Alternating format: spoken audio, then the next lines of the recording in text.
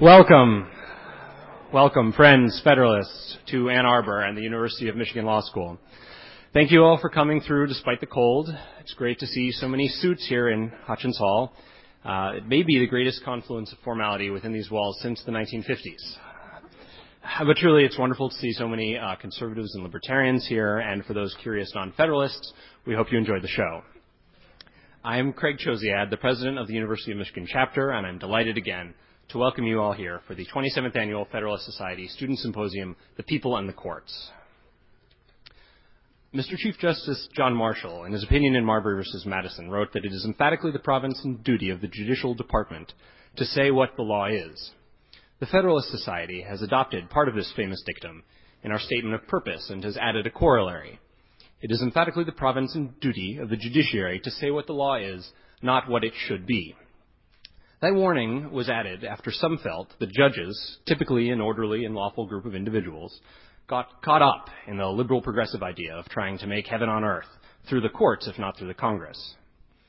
It is an old and proud tradition of political conservatives to be anti-utopians. They do this not because they hate utopia, but because they understand it to be a lie. Utopianism, too, is old. Before it was the communists, it was the Jacobins. And before it was the Jacobins, it was various apocalyptic preachers who promised swift victory over evil and paradise here on earth. Seizing on this religious phraseology, the late William F. Buckley, Jr., with his genius for incomprehensible vocabulary, helped popularize the slogan, "Don't immanentize the eschaton," which was worn on buttons by the Young Americans for Freedom supporting Barry Goldwater for president in 1964. Don't immanentize the eschaton. Don't try to bring within the possible world the perfection possible only in the next. Just as Buckley helped form the conservative movement that nominated Goldwater in 1964 and elected Ronald Reagan in 1980 and 1984, out of nothing, so too did the Federalist Society form, out of nothing, the conservative legal movement of today. This movement, though new, could be viewed as part of the older conservative tradition rejecting utopianism. In this guise, it rejects the utopian view that law is the answer to every problem, and that if our laws fall short of perfection, it's the judge's job, not the legislators, to make them better. Our symposium will try to address what a judge's job is by looking at his or her relation to the people, that great mystery that periodically throws the rascals out of office, amends constitutions, and generally is a headache to anyone occupied with the difficult and very important job of trying to make heaven on earth today. This symposium would not have been possible without the support of many people. We'll save a full round of thank yous for the banquet on Saturday, but there is one thank you with which I would like to open. The University of Michigan Law School has been tremendously supportive of our effort to bring the symposium here to Ann Arbor. The staff and administration have been a great help, and we've met repeatedly with our dean, Evan Caminker, who has been positively enthusiastic to bring this strange gathering here today. Before joining Michigan, Dean Caminker worked in the Office of Legal Counsel at the U.S. Department of Justice, taught law for 9 years at the University of California, Los Angeles, and clerked for Justice William Brennan on the Supreme Court of the United States. Dean Caminker now teaches constitutional law here at the University of Michigan Law School and assumed the deanship in 2003. Because of his true commitment to diversity of thought and his encouragement of civil debate, I would ask you to join me in thanking and welcoming the Dean of our law school, Evan Caminker.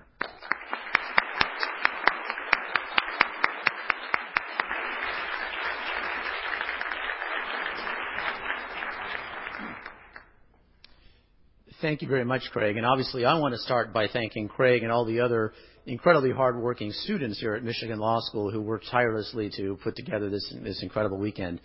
It's great to welcome all of you here. First of all, I'm gratified to learn that it is not only Michigan Law School students who refuse to sit in the front row. We love actually having conferences of this sort with people coming from around the entire nation because it gives us an opportunity to prove several important things. Ann Arbor is not within the Arctic Circle, for example. When I lived elsewhere and first came to Ann Arbor, I always assumed it was one of those places that I used to see on the TV where people would be walking around in the snow using canes or sticks to try and find their cars underneath the snow. This is a wonderful town, and I hope you find a wonderful law school. For those of you who have not had a chance to visit us before, we certainly hope that you take the opportunity to look around even outside this conference and enjoy yourself while you are here. I almost couldn't say those remarks because when I woke up this morning and I saw that the weather report said we were going to get 10 inches or something like that of snow, I realized I'd be a hypocrite. But we pushed all that down to Ohio, as I understand it, so we're all safe here.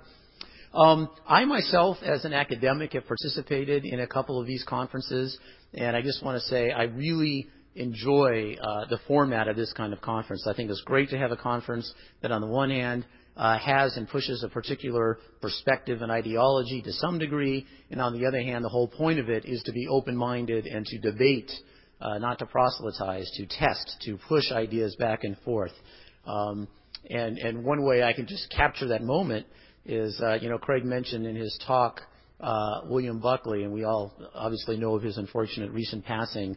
I do recall one moment, I can't remember why it was, but when I was clerking for Justice Brennan, I had an occasion to be having lunch with him at a deli in Capitol Hill, and William Buckley walked by. And he and the justice actually knew each other, not surprisingly in those circles, and they had a nice little conversation about which I think they disagreed about everything except maybe what they were going to order. But it was it was representative of what is so great about the Federalist Society. It was here two, learned men going after each other in a very amicable way with a twinkle in each other's eyes. Neither one was really going to persuade the other, I think we know. But they learned a slightly richer vocabulary for it and were the better for the conversation. So let me just conclude by saying it's wonderful having seen you all in action on various occasions elsewhere. It's wonderful to have you here as part of our law school, and we hope that this weekend is as outstanding as all the other conferences that I've participated in, and indeed, maybe the best ever. We always aspire to such. With that in mind, let me just start by kicking off the first panel for this evening. And I don't know that there are any formal introductions that I will do. I think the leader of the first panel, who is Justice Maura Corrigan, will give more detailed introductions to the other members. It is my job simply to say, please welcome Justice Corrigan.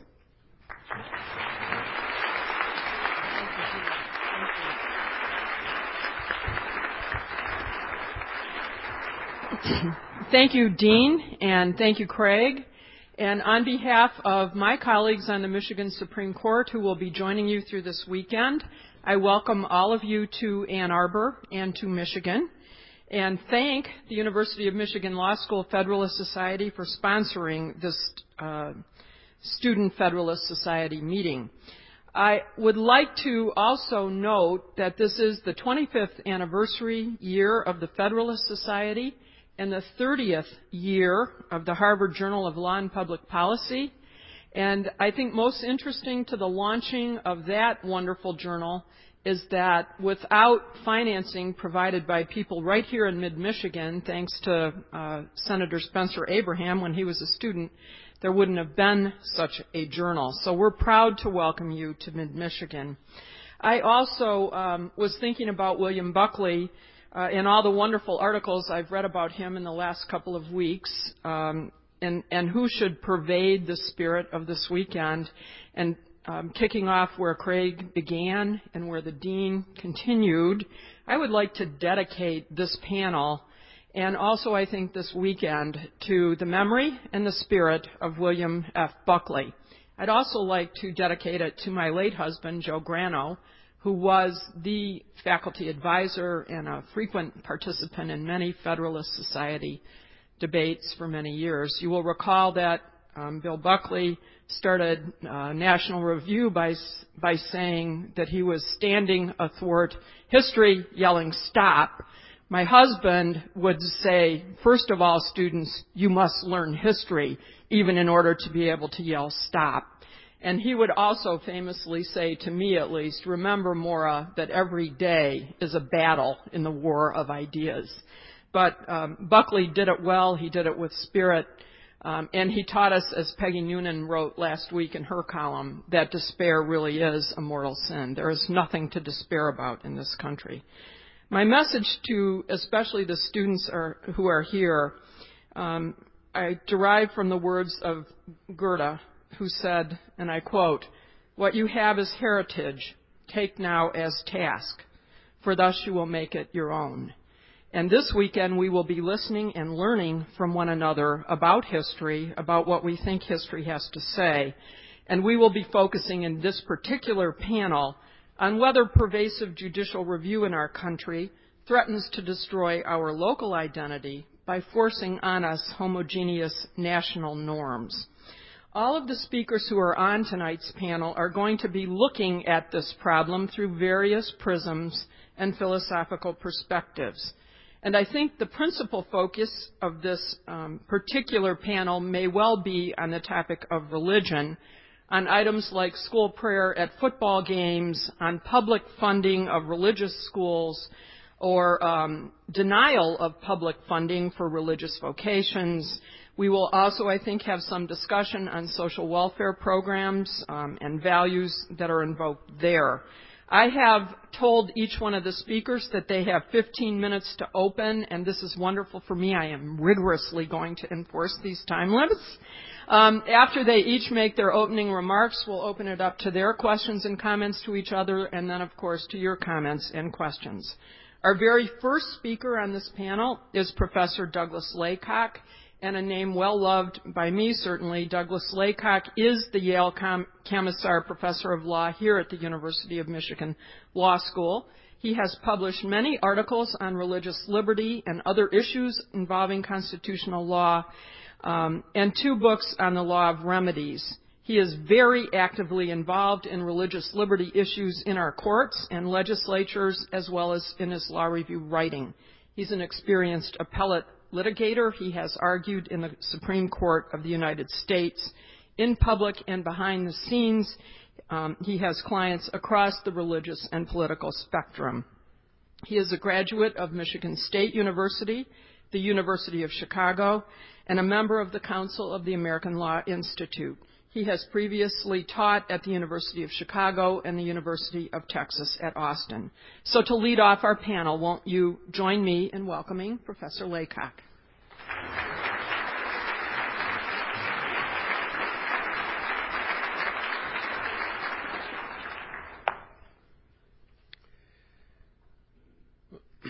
The organizers know that organizing a group of law professors can be like herding Schrodinger's cats. And they probably thought I was an example of it, but my email said 6:45. That's my defense for wandering in when I did. Because they worried about managing us, they gave us a précis of this panel, but they didn't give it to you. I think they didn't want to be embarrassed if we ignored it and talked about something completely different. But it's a problem for me because I actually wanted to talk a little bit about what they told us to talk about. So let me quote just a couple of sentences.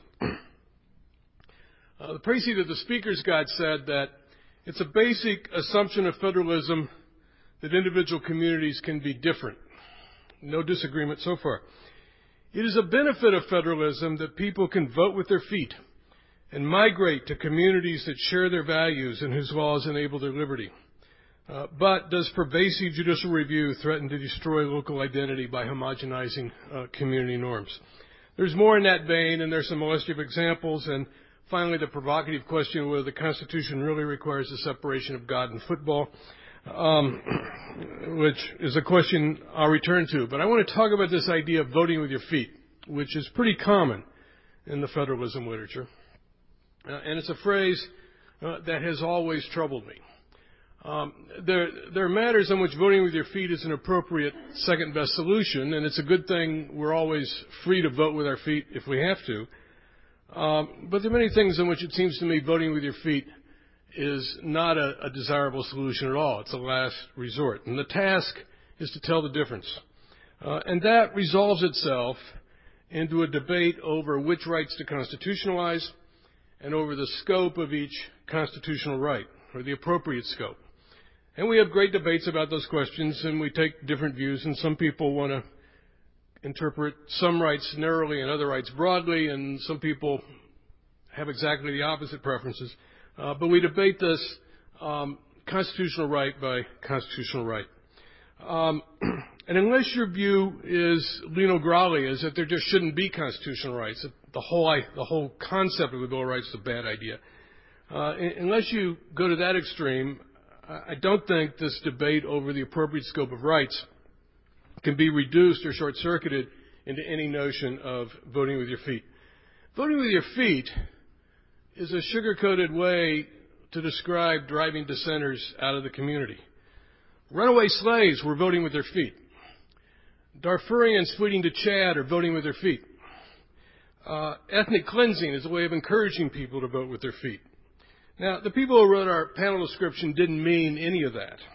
But the difference between those examples and what they were thinking about has nothing to do with the concept of voting with your feet. It has to do with, the difference is, the nature of the rights being violated, the nature of the deprivations being imposed on those rights that led people to vote with their feet.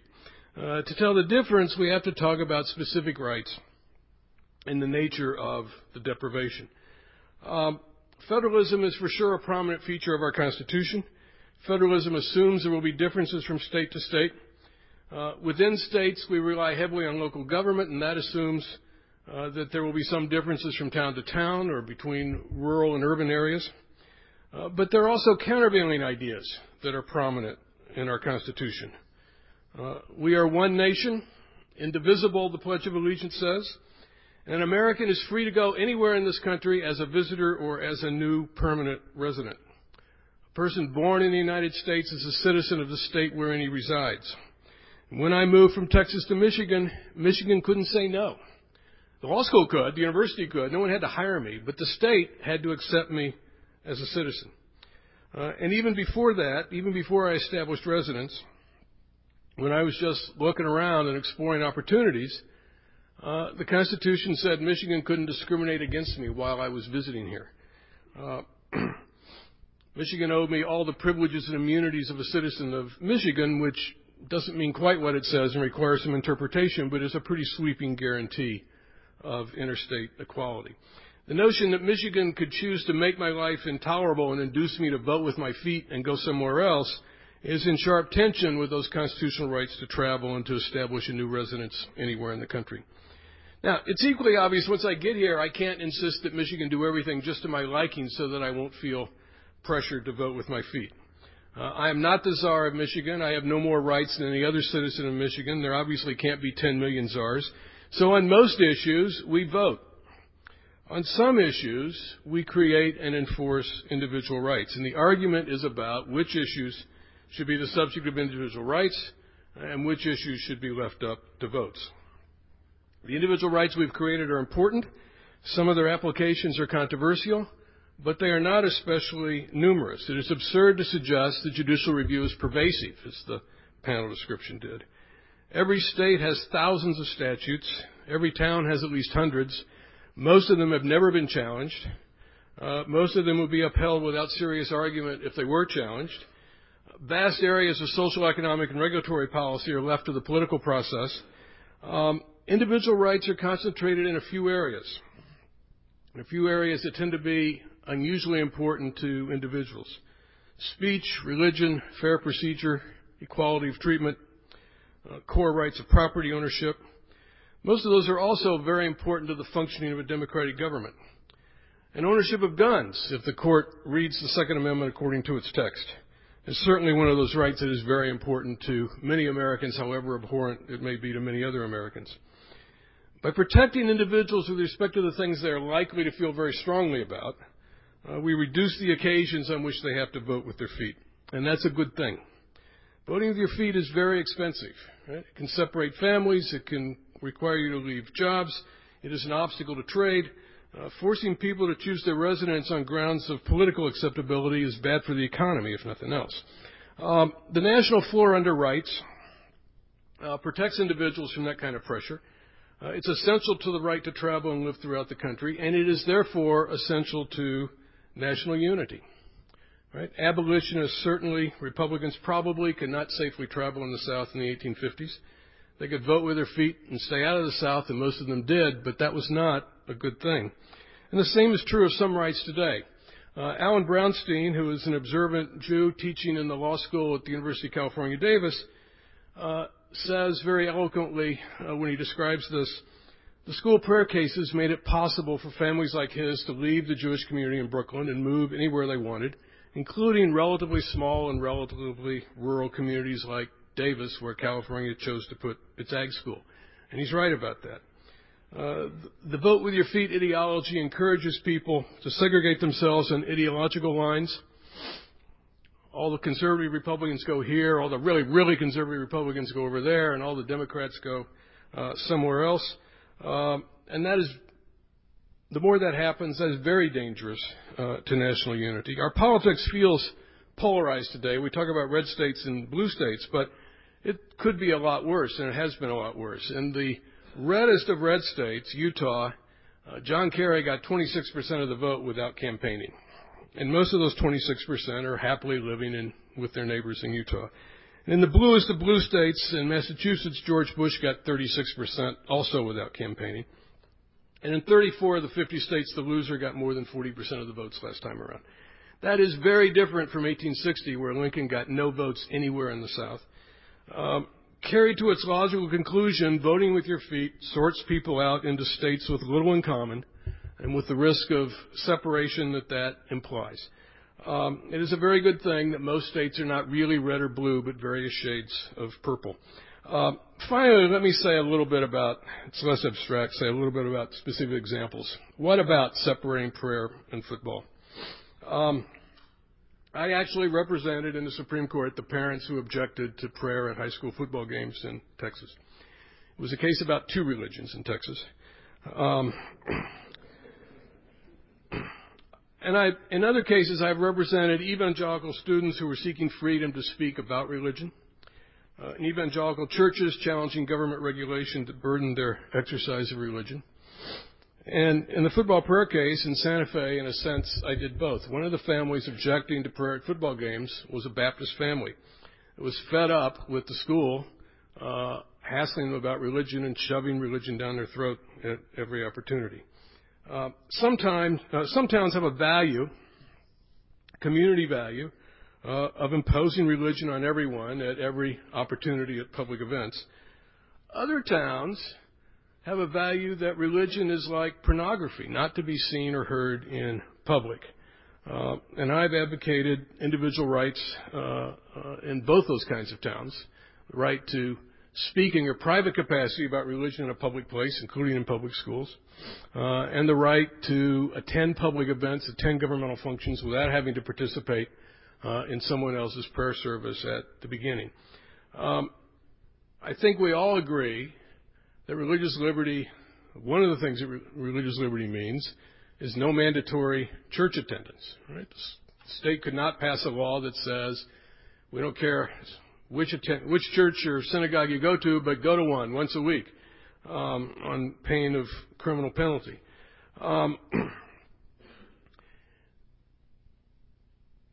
No one proposes that, but in these towns where every governmental event begins with a short prayer service, we get a modest equivalent of that. The time is shorter, the time commitment is shorter, but people are in effect forced to participate in someone else's religious observance as a price of participating in public business. Now we can argue about whether they should just go with the flow, whether they should view that as de minimis, whether there should be constitutional protection against that, or whether the community interest outweighs the individual interest. But the argument on the individual side is a serious argument. And the sense of violation of individual conscience for some believers of other faiths and for some non-believers is very strong. And whatever we do with that particular example, we need to think through that particular example. We should not flippantly say the community can do what it wants, and if you don't like it, vote with your feet.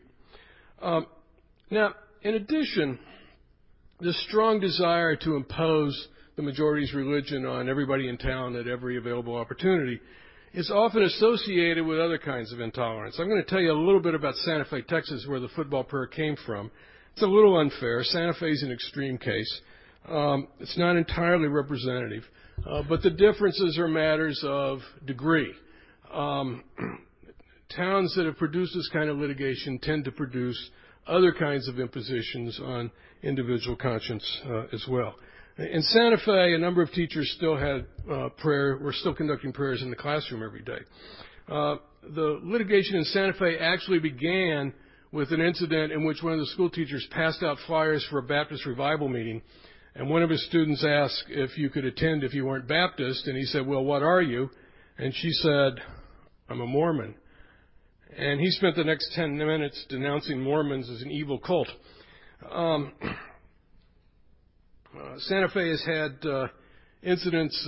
Santa Fe distributes Bibles every year, and this Children's Baptist family reported that when they didn't take a Bible on the ground that they already had plenty, they got pushed and shoved and hassled over not taking Bibles. We've had incidents with the Klan and Vietnamese shrimp fishermen in Santa Fe, and the only Jewish kid in town. They did have to vote with their feet and leave town. Their son was being beaten up on the school bus, and the school claimed to know nothing or to be unable to do anything about it.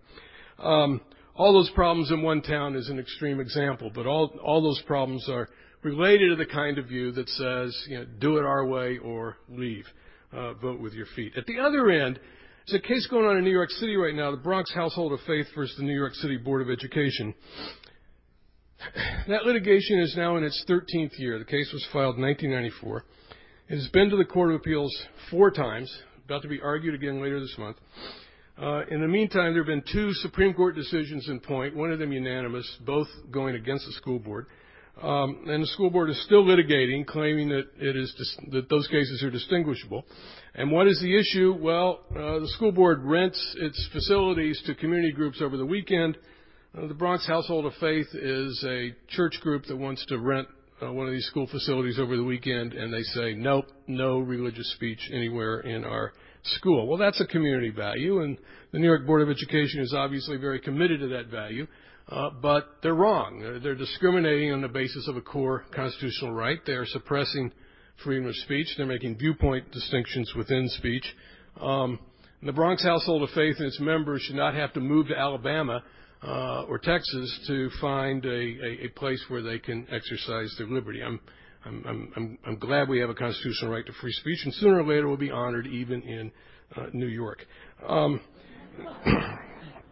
The examples don't all come from religion. The folks who think that that there ought to be more action on community values with respect to football prayer probably overlap quite a bit with the folks who think that Kelo was a terrible decision. There ought to be more judicial review of how some communities choose to exercise their eminent domain power. The gun case is a case where community values differ very, very sharply. We've had a few towns try to force everyone to carry guns, and that didn't go anywhere. And we got other towns that want to ban all guns, and it would be entirely appropriate if the court found some sort of individual right there. Individual rights serve a purpose. I know that no one in the Federalist Society really disagrees with that, but the vote with your feet rhetoric tends to imply disagreement with that. The question is not should communities always win and should people vote with their feet and leave for friendlier communities. The question is what should be the scope of each of our constitutional rights. We haven't always gotten the answers to those questions right, but I think on the whole, over the long run of history, we haven't done that bad for a set of institutions run by human beings.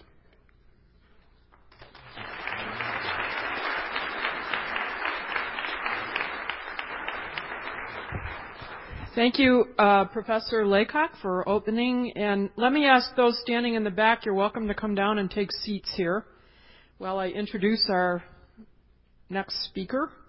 Our next speaker is Professor Roderick Hills, who is a professor at New York University School of Law, the William T. Comfort Professor at Law at NYU. He spent 12 years here at U of M as an associate and full professor before going to New York.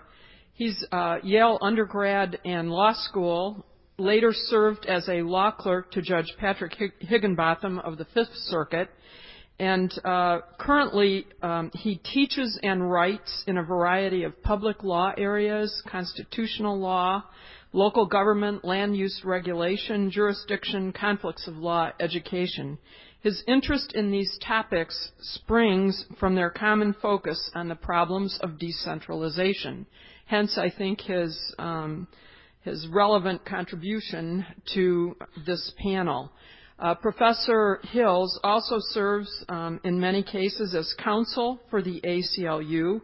He's filed briefs in cases challenging the denial of domestic partnership benefits right here in Michigan, the exclusion of prison inmates from the protections of state anti-discrimination, denial of rights to challenge prison guards' visitation by family members for prison inmates, and discrimination of recently arrived indigent migrants in public assistance. So we look forward to hearing from Professor Hills. Professor Hills, thank you.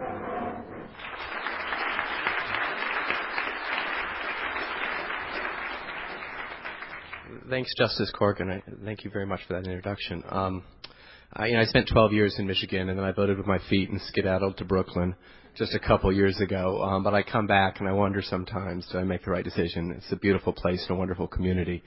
And what I want to talk today about is something that Doug alluded to, which is the idea of national rights and the relationship of federalism to national rights. My main goal is to make sure I finish in 10 minutes. I think I can do it because I don't have a lot to say.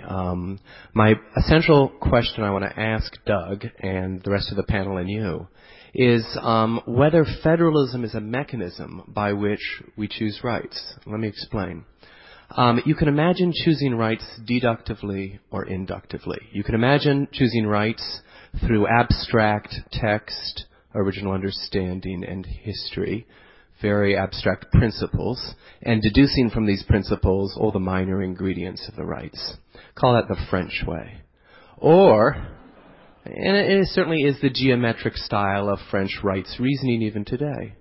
Or you could imagine trying to figure out what our rights ought to be from our practical experience of what the consequences of different rights are, and also about what our values are through asking people. If you have the latter idea, I want to call that inductive. In other words, you'd hold lots of polls to see where we have deep national consensus. And where we find deep national consensus, and also when we see that the consequences of different rights seem to be beneficial, we might nationalize them. Now, if you have that latter inductive view of rights, federalism is not a qualification of rights. It's the way rights are created. And I think that's the American way. Now, the reason I say this is our Bill of Rights, of course, was not sprung out of the head of Jefferson or Adams. It came from a bunch of state constitutions. Indeed, the Bill of Rights was simply a bunch of state constitutions' Bill of Rights stapled together and collated with all the outliers eliminated. The idea is we want to choose those rights on which there's a national consensus. And so in 1791, Madison presented a list of rights. But they were rights that first were tested, field tested, as it were, in the states. And they were rights on which there was deep national consensus precisely because many different regions like those rights. Now, the court also observes this method of choosing rights. How do we decide whether a right in the Bill of Rights is incorporated through the Due Process Clause of the 14th Amendment? Again, we don't do some deep Rawlsian calculus. We count states. Duncan v. Louisiana says, look at those rights that are deeply widespread, like the right to jury trial and the petit criminal jury. That right will nationalize. What about civil jury? No, too many outliers. We got some civil law states like Louisiana. What about grand jury? No, too many states don't have that one. We're not going to nationalize that one. It's not fundamental in the inductive sense. That is to say, it has not been field tested and found successful in enough states. Likewise with substantive due process. If you look at the court's recent jurisprudence on things like physician-assisted suicide or same-sex sexual intercourse, justices like Kennedy count states. And they say, if there's a huge gravitational pull of states in one direction, we might nationalize that right. But if it turns out that, for instance, the constitutional right to physician-assisted suicide has not been accepted in a lot of states, we're not going to nationalize it. Likewise in Troxel, a case that dealt with grandparent visitation. The court literally counted, the number of states that allowed or required grandparent visitation, and then concluded by a plurality, we are not going to constitutionalize a right against grandparent visitation. Too many states allow or require it. We will constitutionalize a much weaker form of right, a right for parents' views about whether grandpa and grandma should visit, to be taken into account. But we refuse to constitutionalize a broad right against mandatory grandparent visitation because we've counted the states and we've seen in the field tests that is not a right that should be nationalized because there's no deep national consensus in favor of it. All of this, of course, can be summarized by Article 5, which is precisely simply a polling mechanism. You hold lots and lots of state polls, and the ones that survive the process, the rights that survive the process, they're promoted. The French don't have such a mechanism. Now, I mention this because if you have this view of federalism as the premier mechanism to nationalize rights, then you might want to endorse what I'm going to call the Westphalian theory of rights. And I call it the Westphalian theory after, of course, the 1648 Peace of Westphalia. in which a civil war, a bitter religious civil war that tore Germany apart for 30 years, was settled by saying, we're going to minimize the number of rights we nationalize. They had a few, very few, narrow number of religious rights to domestic devotions, which they nationalized. Then they said, on other areas that are highly sensitive and controversial, we're going to devolve those issues to the Länder. At that time, not the Länder, but to the territorial estates, the duchies and the bishoprics that made up the Holy Roman Empire. And the theory was, these are issues on which we're bitterly divided. If we were to nationalize either version of a right, either the Catholic version or the Protestant version, then we would end up causing a civil war. So rather than trying to nationalize anything about which there's not a strong German consensus, we're going to devolve those sensitive issues. Now, if you applied the Westphalian theory in the United States, I think you'd have a three-part test for nationalizing rights and for not nationalizing rights. First, you'd ask, is there deep disagreement about the definition of rights? Second, you'd ask, is there heterogeneous subnational populations that have greater consensus about those rights than the national population? And third, you'd say, look, is the disagreement at least moderate enough that different sub-communities can tolerate the idea of other sub-communities going the other way without feeling that the very idea of unified national citizenship is going to be eroded? And if the answer to the first is there's deep disagreement, and the second is there are heterogeneous subnational communities that disagree less, and third, if it won't erode our sense of national citizenship to allow the sub-communities to go different ways, then I say don't nationalize the right. And that really means that judges will have to conduct the following psychologically painful experiment, akin to the Chevron test with administrative agencies. They will have to forego their ideal theory of rights, their deductive theory of rights, when there's disagreement about the scope of a right, in favor of a right for which there's consensus. That is to say, you might have an ideal theory of, say, religious free exercise. It might make a lot of sense. It's coherent, it's parsimonious, it meets all the law review standards for being a good theory. And you might think that outliers on that theory, are deeply mistaken. But if there's deep disagreement about the theory in the nation, and if the rival theories are plausible, reasonable, within the bounds of what we think is acceptable in terms of national citizenship, then you can't nationalize your theory. Now, that might seem uncontroversial, but in a second I want to show you how difficult it is for both conservatives and liberal judges to observe this Westphalian theory, restraining themselves from nationalizing rights on which there's no consensus. Because essentially it requires you only to nationalize theories of rights which you often think are second best. Now, I think the Rehnquist court succeeded in adhering to this Westphalian theory in a case I think Doug passionately disagrees with, and that's why I thought I'd talk about it a little bit. Because I think they got it exactly right. The case is Locke v. Davey. The case involves Josh Davey, a Washington State resident who wants to study theology and business administration at an evangelical Protestant school in Washington. Now, Washington provides these state scholarships to people who want to study if they have Josh's grades and Josh's very moderate income. His family doesn't have a lot of money. But they only provide you with the money if you're not going to study religion. Now, I should say, if you're not going to study religion for the end of worship. They, in other words, discriminate on the basis of what you want to study. If you want to study religious instruction or religious worship or theology, then they're not going to give you money. If you want to study anything else, they will. On one perfectly coherent deductive theory of rights, we should overrule what Washington did. They're discriminating on the basis of religious viewpoint. They're singling out one group in a way that the Supreme Court has suggested in other cases should not be allowed because it's essentially a violation of either the free exercise of religion or maybe free speech. But here's the dilemma.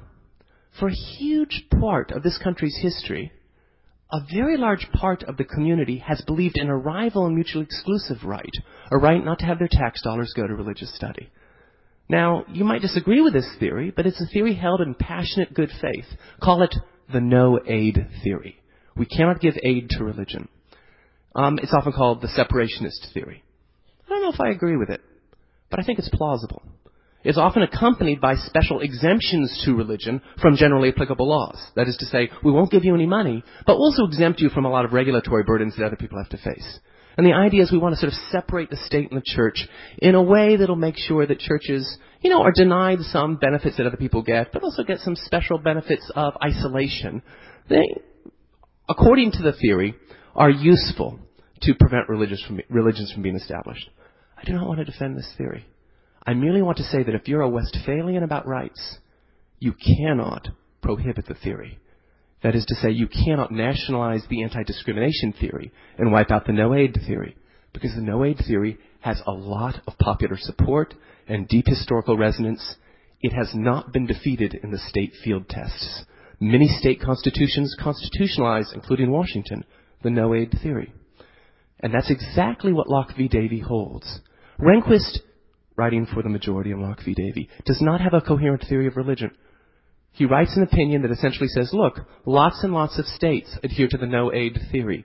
For many, many years they've adhered to this theory. We cannot constitutionalize a theory of religious liberty that would outlaw a plausible theory of religious liberty, because that would in itself violate a meta-right, a right for reasonable disagreement about what a right should be, a right to give each theory of rights equal respect and concern when they're plausible and they don't undermine a unified system of national citizenship. In conclusion, since I didn't make my 10-minute goal, I want to suggest to conservatives out there that it's going to be very challenging for you to have the forbearance and tolerance to stick with the Westphalian theory. Now, many conservatives, most famously Scalia in his dissent in Casey, suggested such a theory. He said, it would be a great idea if on abortion different states went their own way, because this is a deeply divisive issue on which there's no national consensus. But Scalia, of course, dissented in Locke v. Davey, and he pushed the anti-discrimination theory, saying we should outlaw the no-aid theory. Likewise, other Federalist lovers, like Justice O'Connor, called for the enforcement of a broad public use theory in Kelo in dissent. Even when there's a rival theory of eminent domain powers in many regions of the country, and there's no consensus whatsoever on public use. Thomas is an advocate of federalism, but he calls for a colorblind constitution, even when there's a rival theory about racial equality, allowing so-called benign racial classifications, and no deep national consensus in the field tests from the states on what a rule on race should be. So the willingness to curtail your own ideal and controversial theory of rights in the name of regional diversity will depend upon your tolerance for uncertainty about the law and legal materials. If you have that kind of tolerance, I think you have an inductive theory, and you won't nationalize anything that has a significant amount of support in the states. And if you have that theory, I think you'll think that Locke v. Davey, for instance, is rightly decided, and that the three dissenters I've just mentioned, in Kelo, in Grutter, and in Locke v. Davey, were mistaken. Thanks.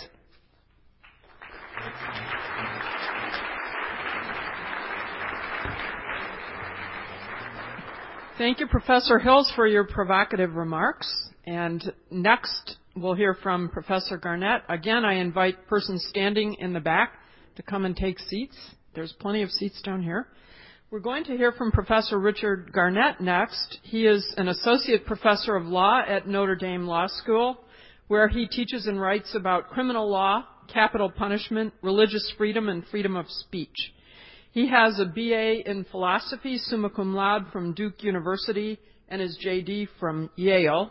He was an editor of the Yale Journal of Law and Humanities. Professor Garnett, before he came to Notre Dame, served as a law clerk to Chief Justice Rehnquist in 1996, and previously to Chief Judge Richard Arnold of the U.S. Court of Appeals for the Eighth Circuit. He practiced law at the Washington, D.C. law firm of Miller, Cassidy, LaRocca, and Lewin, specializing in criminal defense, religious liberty, and education reform matters. Won't you welcome Professor Garnett?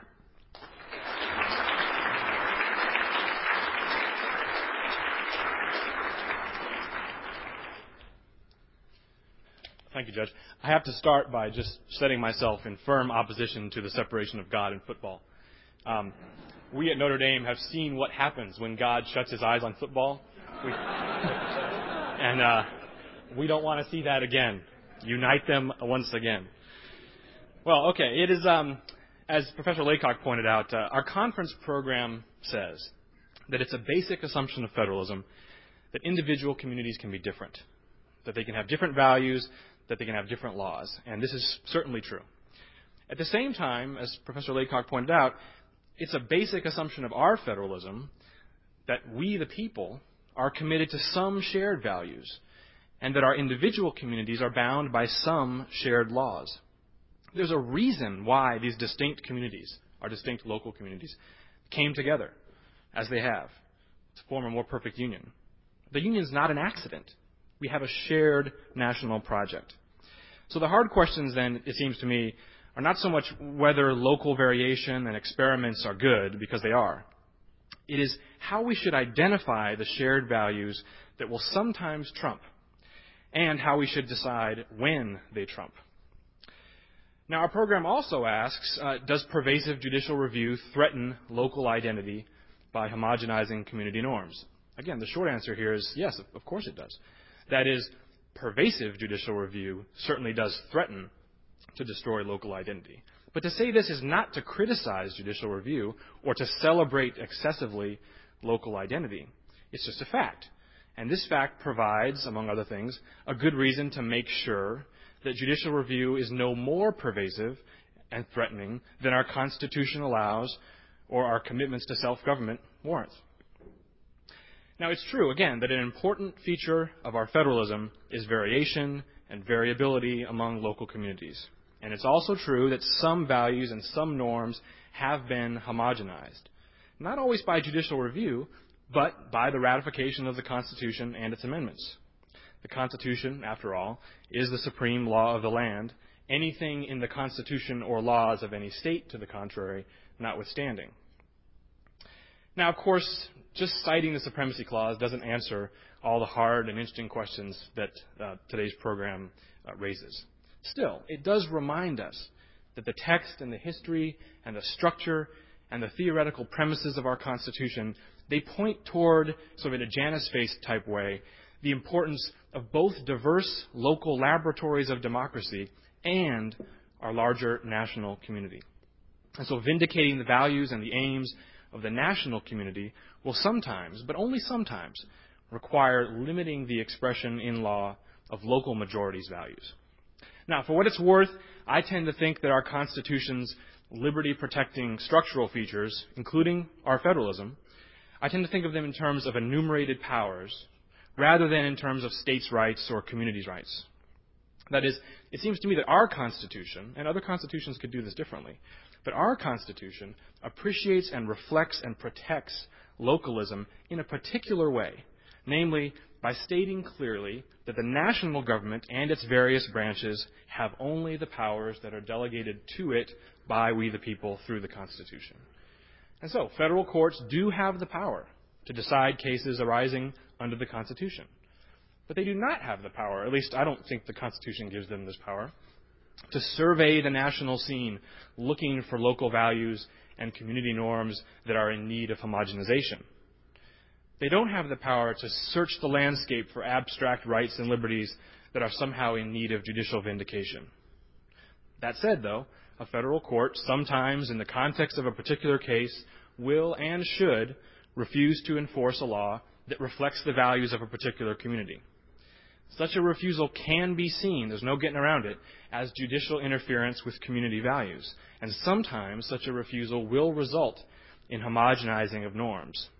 So it seems to me that our Constitution makes some such interference unavoidable. The question for us, then, for we Federalist Society members who take seriously the Constitution's structure and its text, is not so much whether federal courts may or should interfere with values of the community, but when and how they may do so. And in my view, both the Constitution and sound political theory counsel deference and restraint on the part of judges.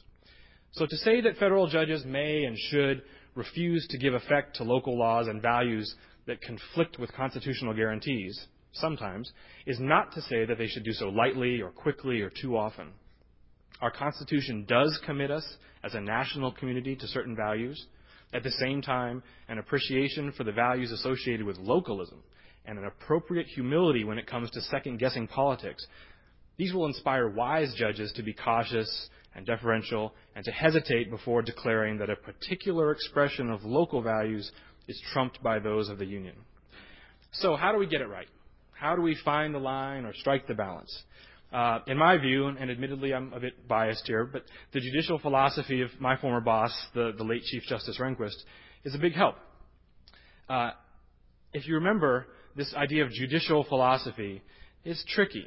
It's tiring work tracking it down. In recent confirmation hearings, we saw staffers scouring through John Roberts' White House counsel memos, or Sam Alito's undergraduate thesis, or even Harriet Meyer's kind of painful thank you notes. As it happens, though, Rehnquist provided a very reflective and revealing statement of his philosophy just a few years after joining the court, in a famous essay called, at least famous to me, The Notion of a Living Constitution. Now, Rehnquist's aim in critiquing this notion, and in so doing appearing to be a champion, sort of a necrophiliac champion of a dead constitution, his aim was to insist and to ensure that we, the people, the ultimate source of authority in the nation, he called us, acting through our politically accountable representatives, that we retain the right to serve as the agents, or not, of constitutional change. So what animated this essay was not a foolhardy attachment to the status quo, or sort of a misguided view that the founders had all the answers to every 21st or 20th century economic question. Right? It was instead just a clear-eyed appreciation for this tension that can exist between the anti-majoritarian facets of judicial review and the political theory that's basic to a democratic society. Now, in the years after he wrote that essay, he developed and I think defended ably this basic judicial philosophy. And I think his big picture view of our Constitution and of the government that it constitutes were captured really well in just two quotations taken from two of his better-known opinions. So I'm going to read these to you. The first is from his opinion for the court in United States versus Lopez, which I'm sure most of you have read. And he wrote, "The Constitution creates a federal government of enumerated powers. As James Madison wrote, the powers delegated by the proposed Constitution to the federal government are few and defined. Those which are to remain in the state governments are numerous and indefinite. This constitutionally mandated division of authority was adopted by the framers to ensure protection of our fundamental liberties." The second passage is this from his dissent in the flag-burning case, Texas versus Johnson. "The court's role," he said, "as the final expositor of the Constitution is well established. But its role as a Platonic guardian admonishing those responsible to public opinion as if they were truant school children has no similar place in our system of government."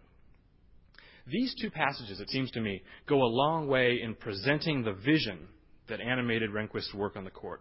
And I think they're also useful guides to anyone seeking to find the balance mentioned earlier, seeking to answer the questions this panel raises.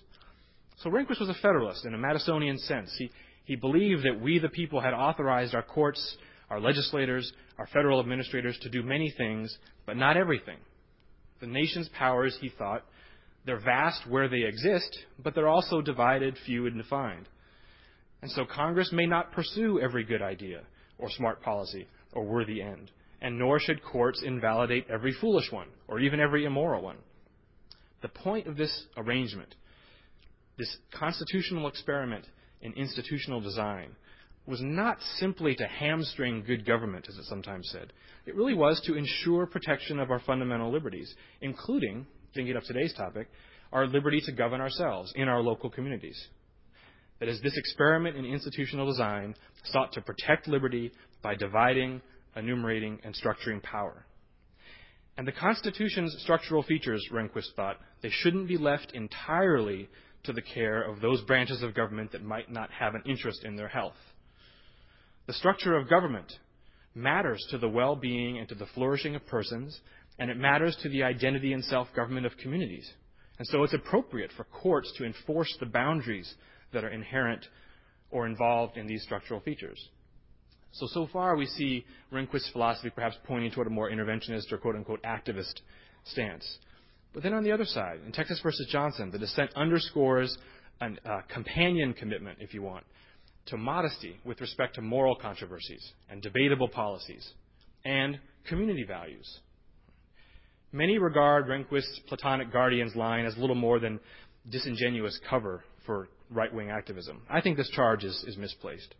I don't think it's arrogant or illegitimate for a judge to enforce the Constitution's structural features, And I also don't think it's disingenuous for such a judge to believe that judicial review should only rarely be employed as an end run around popular government. So running through Rehnquist's opinions on lots of questions, right, assisted suicide, abortion, Christmas displays, and so on, is not, at least in my view, is not conservative activism, but a reasonably consistent fidelity to this idea that our Constitution leaves most of the important and difficult and divisive questions to the people. So, to be sure, as I mentioned at the outset, the Constitution has counter-majoritarian features. It effectively removes some questions from the political arena, but only a few.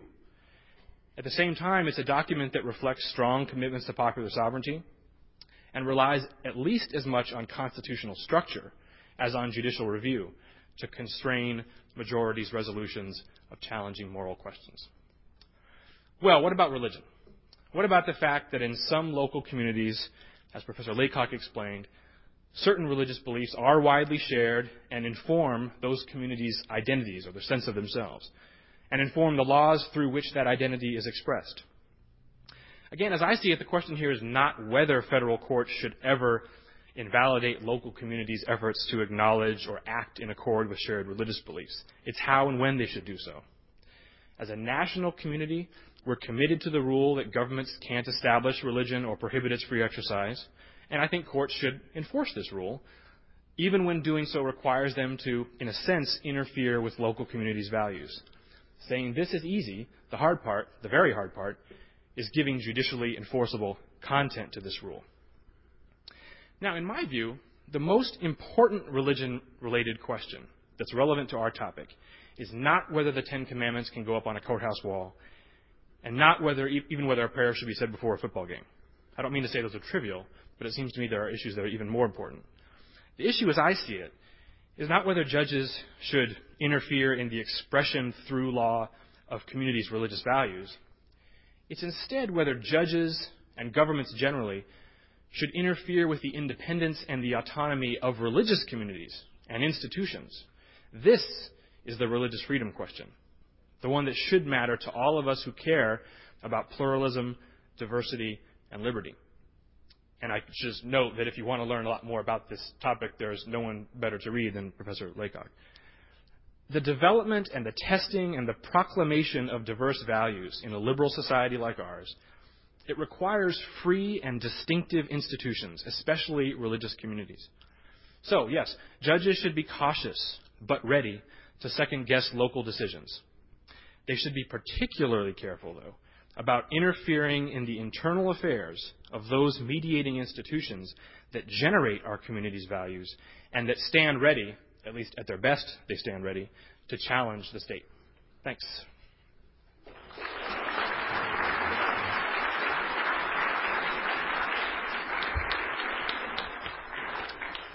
Thank you, Professor Garnett, for sharing your insights with us this evening. Our last speaker this evening will be Amy Laura Wax, the Robert Mundheim Professor of Law at the University of Pennsylvania. Professor Wax graduated from Yale. She also holds a medical degree from Harvard and a JD from Columbia. She trained as a neurologist before becoming a law clerk to Judge Abner Mikva on the D.C. Circuit Court of Appeals. And she has also served in the Office of the Solicitor General of the U.S. Department of Justice from 1988 through 1994. She's argued 15 cases in the U.S. Supreme Court. Professor Wax taught at the University of Virginia Law School before coming to Penn. She has written extensively in the areas of social welfare, rethinking welfare rights. She has also written extensively on the areas of same-sex marriage. She is currently midstream in writing a book called Race, Wrongs, and Remedies, Group Justice in the 21st Century. Won't you join me in welcoming Professor Wax to the panel this evening?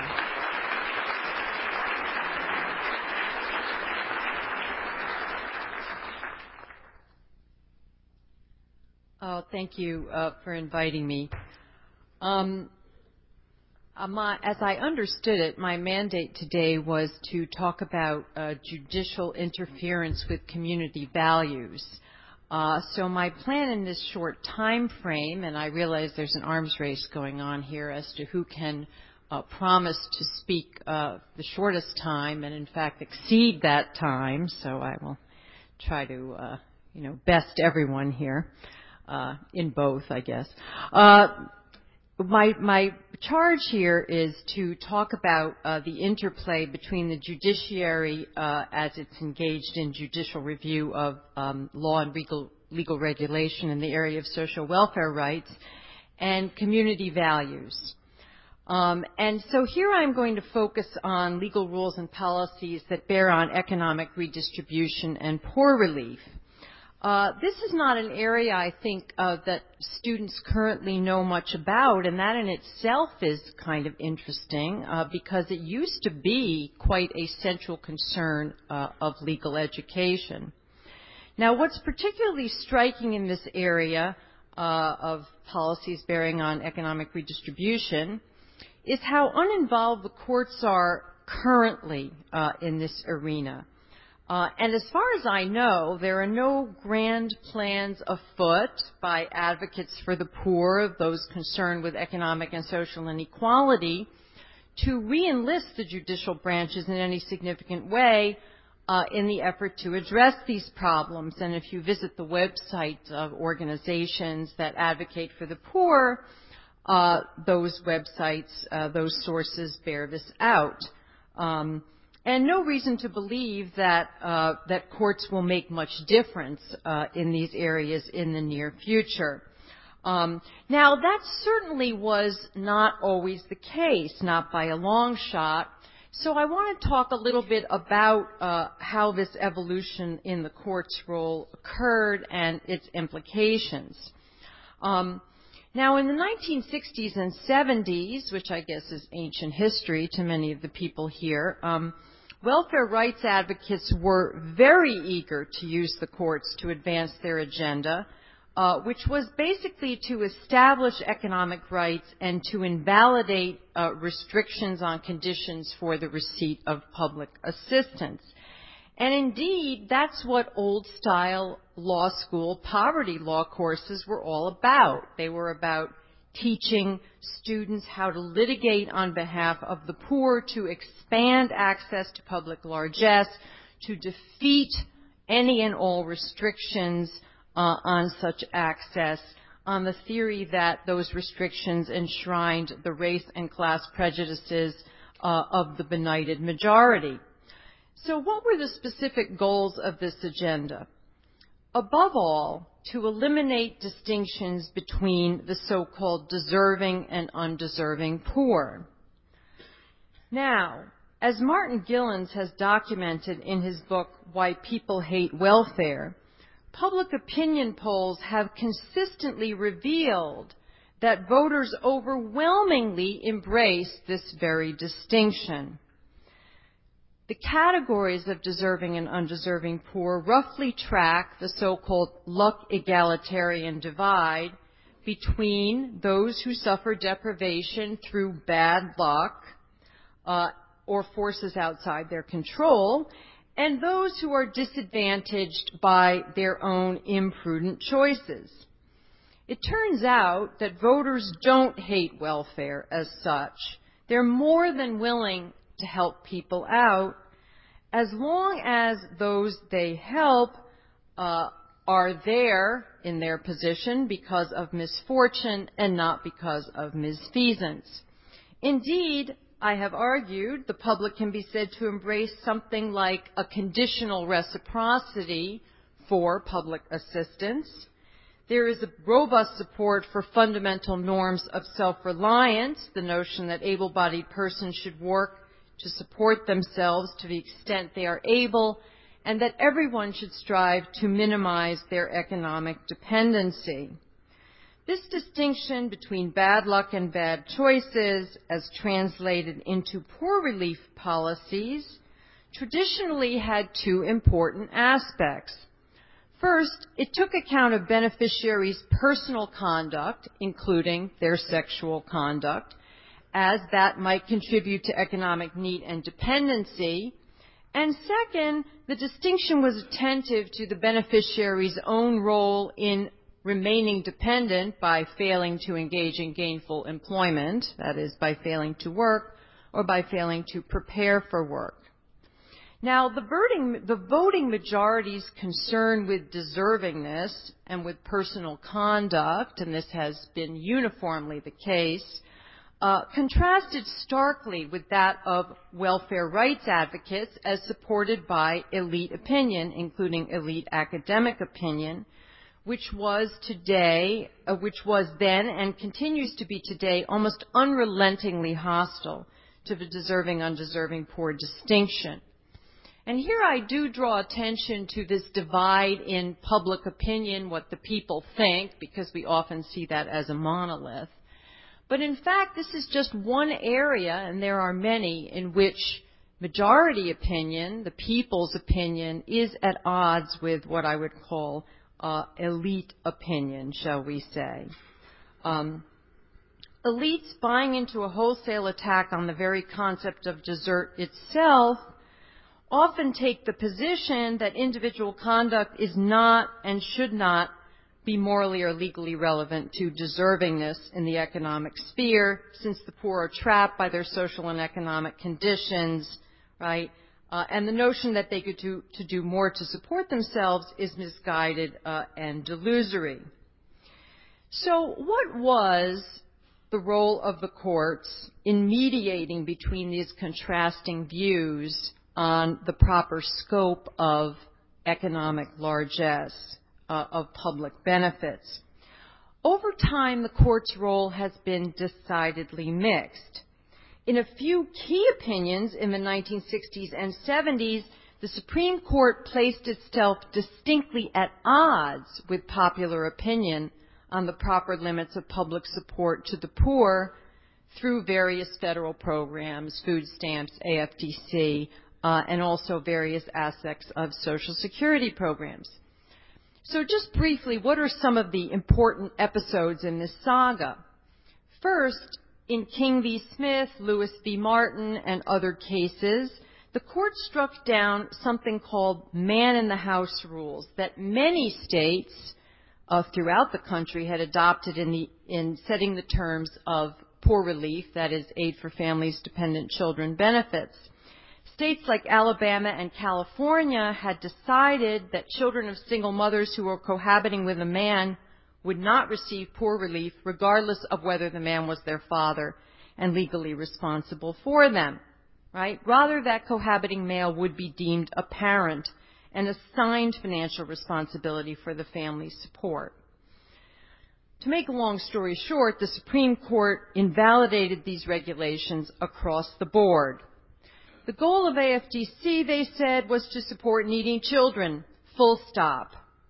Enforcing public morality or satisfying the state's sense of fairness to married fathers of intact families who were responsible for children that they lived with could not be allowed to interfere with this goal.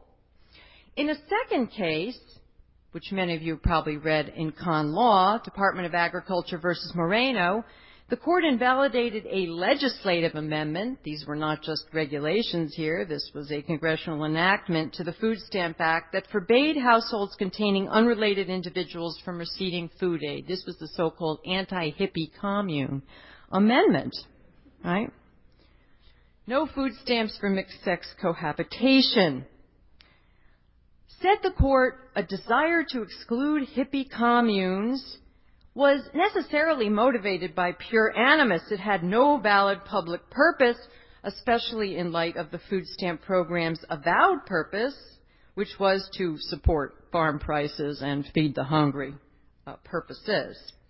Now, there are other decisions like this, but needless to say, they decisively influenced the administration of benefits programs. Political actors at the state and federal level pretty much abandoned their efforts to impose community sexual morality as a condition of receiving relief, or to use these programs to shore up or at least not undermine conventional morality. Now, one could argue that the resentments generated by the abandonment of these goals, right, as well as simultaneous increases in welfare and dependency, did have political effects. They likely generated a backlash that worked to the advantage of the Republicans and conservatives, and they probably set the stage for welfare reform, right? But then the question is, what other effects did they have? Now, the key decisions that I have described are really only part of the story. In fact, the courts didn't go nearly as far as they could have, or as far as welfare rights advocates wanted them to. Just briefly, first, the court refused to recognize a fundamental right to economic support or public welfare, in any case. Second, in San Antonio School District versus Rodriguez, the court turned back attempts to declare economic status a suspect class or to give such distinctions based in economic status heightened scrutiny. Third, the court was in some respects more protective of marriage and conventional morality under the Social Security program than under AFDC. So, for example, in Califano v. Bowles, the court said that mother's benefits could only go to the wife of a worker, a deceased worker, but not to a woman who had borne him an illegitimate child. Fourth, although most attempts to enforce conventional morality through AFDC were rejected, there were a few cases that went the other way. And here I'm talking about Dandridge v. Williams, which allowed states to place a cap on benefits to single-parent families despite the birth of additional children. And here the court actually, in a rare gesture, nodded to conventional community concerns with the perverse incentives of increasing payments for each child, right, which ordinary working people did not get, and unfairness to conventional nuclear families, right, which also did not receive these raises. And family cap type litigation has carried forward this reasoning. Finally, under the Temporary Assistance for Needy Families program, as enacted as part of welfare reform, the court has upheld other limits on benefits based on past conduct, criminality, alienage, non-citizenship, and the like. Whoops. Uh-oh. I guess they're trying to send me a message here. So what can we say about the uneasy relationship between the courts and community mores on matters related to public welfare and economic distribution? I think the way to summarize it is, although initially traditional values did lose a few battles, it's hard to say that public sentiment has decisively lost the war, right? Although there were some opinions that were at odds with traditional values, there were others that shored up traditional values, right? Were decisions like King v. Smith instrumental in changing the course of public welfare, in changing the course of individual conduct? I think that probably in this case, the influence of these decisions was minimal. What we do know is that even though at the time those decisions were decided, a majority of the people surely embraced fairly conservative values on sexuality, family structure, dependency, and the like, right? Still, in the interim, liberationist values have gone mainstream. The 60s has triumphed after all, and the sexual revolution has run its course. A central tenet of that revolution is a reluctance to judge others' conduct in areas related to sexuality and family structure, and a reluctance to use public policy aggressively to hold people to traditional standards.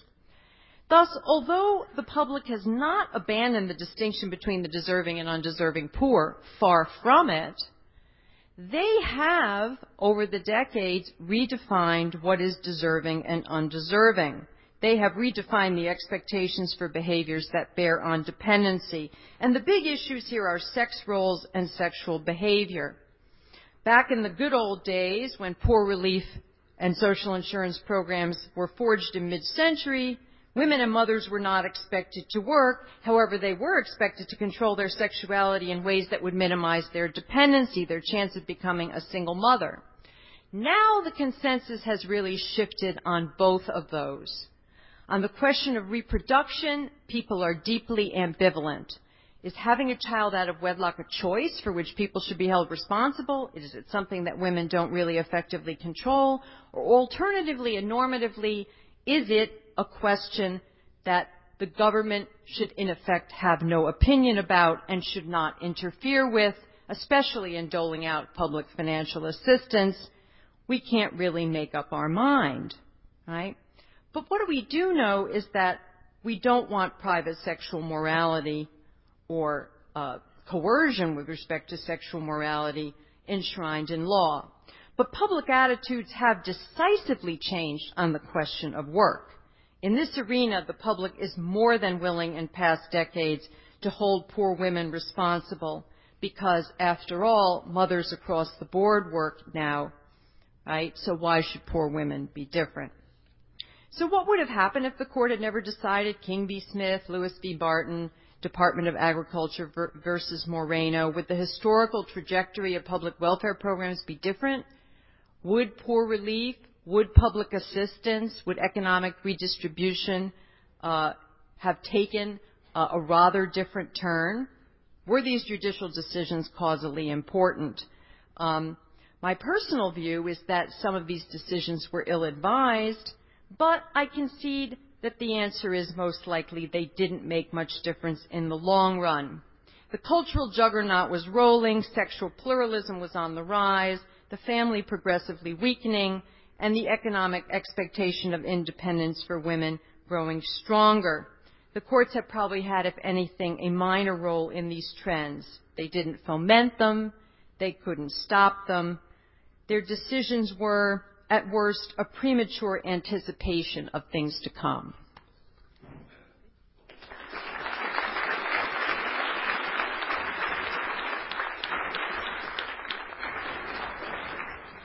Thank you to all the panelists. In order to be heard, you need to turn the microphones on, members of the panel. I would first of all invite any of you who would like to make any comments in response to any of the presentations that you've heard. Well, I suppose I have to say something about Locke v. Davey.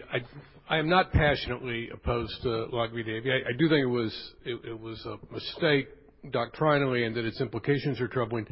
But it was absolutely to be expected for precisely the reasons Rick says. It was a premature lawsuit. The people who filed it should have known better and should not have filed it. And if it stays at the holding that states can have programs of funding private education without including religious education, well, it's discriminatory, but it's not a big deal. Because religious schools haven't been getting that funding all these years anyway. The implications of the opinion are that the state can choose who to fund and what to fund, and can lay conditions on those who take the funding, and that there are no constitutional constraints on those strings, so that the prospect of funding can be used to buy up a whole lot of religious liberty. And if the court continues down that path, then I would be passionately opposed. They've got to find a stopping point to Locke v. Davey. But the point that Rick made about intense public opinion absolutely influences the court, and whether we think it's a good thing or a bad thing, it's a thing that's not going to change. I also agree with Rick Garnett. Free exercise is much more important than disestablishment. The relevance of disestablishment is, in fact, that it protects free exercise. I think a lot of conservative believers have lost sight of that. But getting the government into running your religion is not a good way to protect your free exercise. And conservatives don't want the government running anything else. Why on earth do they want it running religious services at events all over the country? I've never, ever understood that. And you know, the free exercise clause and the establishment clause were not a compromise between conflicting factions. They were both the agenda of the evangelicals of the 1780s, the Baptists and the Presbyterians. So I've tended to take them both seriously, and I wish more folks took them both seriously. An awful lot of people love one and hate the other. Thank you. Professor Garnett? Yeah, just really quick, this is actually a question for Rick Hills. I think this distinction between Westphalian and sort of Jacobin models of rights generation is really interesting. I wonder, so how do you think it plays out in these two examples? First, the Defense of Marriage Act. Right? So on the one hand, it's a national law, but it's one that doesn't impose an answer to a disputed question. It's simply an effort to sort of contain the spread of externalities from different communities' choices. Right? So I wonder how that plays out for you. And then another example maybe would be a hypothetical amendment to the national constitution. I realize this isn't the one that was proposed, but a hypothetical same-sex marriage amendment which would say that the national constitution will not be understood to require states to move toward the recognition of same-sex marriages, but not prohibiting states from doing so or legislatures from doing so. Do you have any sense of how your distinction plays out in those two examples? Yeah, DOMA is an easy case for facilitating a Westphalian settlement and protecting states from each other, and from norm externalization, obviously, is an important Article 4 goal. And a national constitution that would restrain the federal judiciary in this sense, a constitutional amendment that would say you're not going to constitutionalize a right to same-sex marriage, is that? Yeah, I mean, it would apply to state courts as well when they interpret the national constitution. Well, I mean, I think that's sort of, shipping coals to Newcastle. The notion that any federal court was ever going to violate the normal Westphalian norm of here is preposterous, right? No federal judge was ever going to, not going to get past the circuit level. So sure, if you want to amend the Constitution, fine. But, we got this Senate that clears out judges who are outliers on norms. And I just think that it would be gratuitous. I don't see any danger that any court would constitutionalize. And Kennedy made that perfectly clear in Lawrence, the marriage issue. By the way, Bill Eskridge, my pal, strongly believes it shouldn't be constitutionalized, and so do I.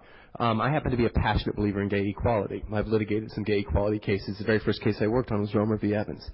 But I've told my friends who support gay equality that the best thing that ever happened to gay and lesbian rights was the popular initiative. It makes the issue prominent, and every time you make the issue prominent, you change opinion. And so I think that the little city initiatives, the no special rights initiatives, the fight over domestic partnership has been all to the good. It keeps the issue on the front line. It forces people to confront the issue. It's a major source of activism. And I tend to think that people on the left tend to underestimate the value of popular democracy for rights. Now, I got to ask Rick Garnett a question, which is, you speak in praise of associational liberty, and I imagine that a case like Dale would be a case that might be attractive to you. I've always been deeply troubled by Dale because I wonder if it makes sense to nationalize an issue as complicated as associational liberty. I think I probably disagree with the New Jersey Supreme Court's definition of public accommodations, but do you think it's wise to nationalize an issue about how to immunize a nonprofit organization from regulation? We would agree, I think, that the Dale opinion is opaque in many respects and not easily reconcilable with all the relevant precedents. But yeah, as Doug said at the outset, and as I tried to say as well, some norms are nationalized, and it seems to me that given the norm-generating role and really the political theory importance of mediating institutions, that their ability to choose their own message and select their own leaders is one that's important enough that it ought to be nationalized, recognizing that it's going to make for some messy litigation because, as you say, different states are going to sort of come at associations in a wide variety of ways, and it's not going to be crisp or clean, but I'm willing to put that in the nationalizing column. May I ask a question, Professor Hills? On your Westphalian theory, how would that apply to a case like Dred Scott? Yeah, well, I mean, this is that third condition I mentioned. It's obvious that there's going to have to be some minimum level of national rights that define national citizenship. These are the easiest to define in cases where you're dealing with personhood, right? And so, sure, No nation can survive without some kind of minimum level. The great difficulty is going to be for judges to show a level of sensitivity and restraint in distinguishing between those things about which reasonable disagreement is possible without undermining a shared sense of national citizenship and those things where reasonable disagreement is not. And if I had an algorithm for that, I would publish it, and make major tracks. But it seems to me that waving the banner of Dred Scott in the categories of cases that I've mentioned, affirmative action, whether or not you give vouchers to parochial schools, whether or not you withhold vouchers from parochial schools, these are not issues even close to magnitude of that nature. They're clearly, and I would also think the case about how we regulate a nonprofit organization. It seems to me in this case it would be very good for judges to follow Oliver Wendell Holmes' wonderful dictum. I won't constitutionalize it unless it makes me puke. And maybe the puke test is the closest I can come to an accurate norm. But waving Dred Scott on these areas, I don't think is profitable. Justice Holmes had a strong stomach. Yeah. I think on that note, I'm going to invite any members of the audience who would care to ask a question or make a comment to our speakers to come forward. Would you like to just go back to the microphones? There's microphones, and then yeah. And would you state your name and your law school, or your yes? Go ahead, sir.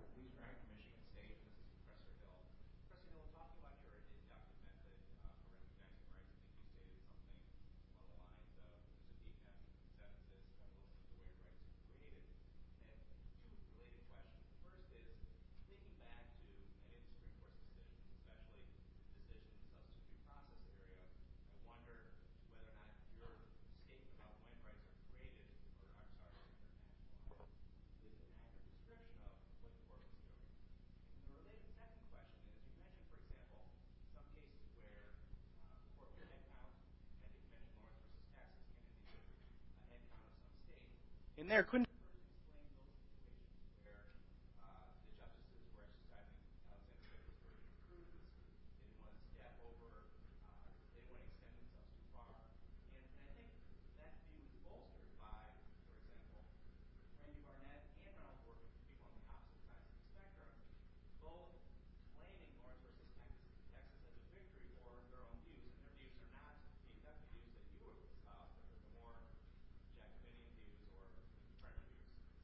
two related questions. Yeah, had Lawrence been decided in an atmosphere where there weren't 5 states, depending on how you count, 14 or 5 states that were being trumped, but say 20, I wonder if it would have come out the same way. You'll notice that Kennedy cited no Dworkin articles, but he did spend a lot of time citing what states actually do, both enforcement practices and counting states. And I think, the Kennedy's instinct, not only in Lawrence, but in Penry, in Atkins, and all the Eighth Amendment cases, is to look to state consensus as a substitute for the Article 5 process. And you might say it's a prudential virtue. I say it's sort of basically saying, due process might evolve, but we're going to try to hold a little Article 5 count on the states, and if there's enough states that roughly seem like they've strongly solidified a position in one direction, maybe we'll force the other ones to get in line, precisely because that means we're moving to an area where this is becoming much more of a Dred Scott-like situation. Now, I think with same-sex, criminalization of same-sex behavior, it is obvious to anyone who had any sensitivity at all to this issue that by the late 90s, criminalizing same-sex relationships was becoming very close to a Dred Scott-like position in this sense. We have major national leaders who are gay. What sense does it make to say we're criminalizing the basic identity of the chair, the current chair of Banking and Financial Services Committee, Barney Frank? It becomes a point where there's such a level of acceptance of at least a bare right to exist that not ultimately constitutionalizing a central thrust or consensus becomes very destructive of national unity. And so, I tend to think that Lawrence made a lot of sense, but I think it makes sense precisely because Kennedy put his finger in the air and started counting states. I tend to think that rights are majoritarian. Article 5 is a majoritarian process. And the way that the court constitutionalizes rights is essentially following the election returns, and a good thing, too. The French have a different view, but, I don't live in France. Sir, over here. I'm Eric Carter from the University of San Diego. Actually, I also have a question, Professor Hills, that goes right along to what you're saying, which is that essentially if you want to be more of a majoritarian, wait for their consensus to nationalize a right, well, what's wrong essentially with the constitutional amendment process? Doesn't it do that more objectively, more democratically? There has to be a national consensus in a sense to pass it because of the difficulty of getting a constitutional amendment rather than leaving it to judges and the subjectivity of deciding at what point the consensus is reached. So why not the constitutional amendment process instead of a more judicial activist approach? Yeah, I always thought the best argument for originalism, I'm not an originalist, I'm a Harlan kind of guy. But I think the best argument for originalism is it might make the constitutional amendment process more vibrant. I often think that the Equal Rights Amendment was destroyed by the court's late 70s and early 80s decisions providing heightened scrutiny to gender. It simply destroyed all the incentive to follow that process, and that process was enormously useful. So I would like to see the Article 5 process reinvigorated. And, one argument for courts withholding their helping hand is precisely that it might reinvigorate the Article 5 process. That said, the Article 5 process is clearly among state constitutions, world constitutions, dysfunctional. There's only one constitution that was harder to amend than the U.S. Constitution, and that's the Yugoslavian Constitution. Donald Lutz did a wonderful survey, and look what happened to them. It's clear that we have an anemic amendment process because we have a foolish Article 5. The first thing I would amend is Article 5.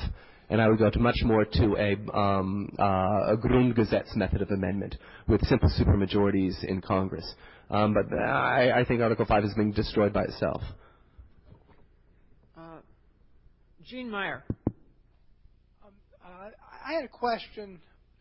I'm not sure exactly which one of you this should go to, but the whole, quote, rights revolution in terms of welfare, in terms of overturning various kinds of anti-loitering laws, the battle kind of between the ACLU on the one side and a whole set of community values on the other, had for quite a number of years has been fought out with a number of major decisions on that Goldberg v. Kelly and other ones.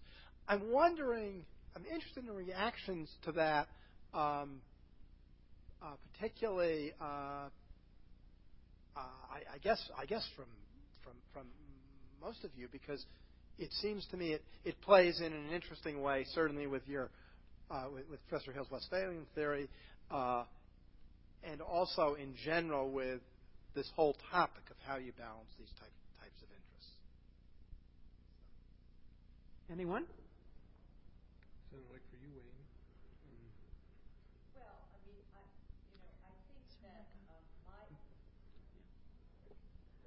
that my view of it is, and this is sort of at a fairly high level of generality, is that these concepts of what rights are fundamental, which rights are sort of lesser importance, should be left to the states as opposed to nationalized. I think that these concepts are very highly manipulable and can be used to advance various political agendas, either of the right or the left. Now, what's interesting is, of course, that, and I mentioned in my little talk, that so-called community values is really a cover for communities. The people are divided into classes and sort of socioeconomic categories and communities of interest and ideology and the like.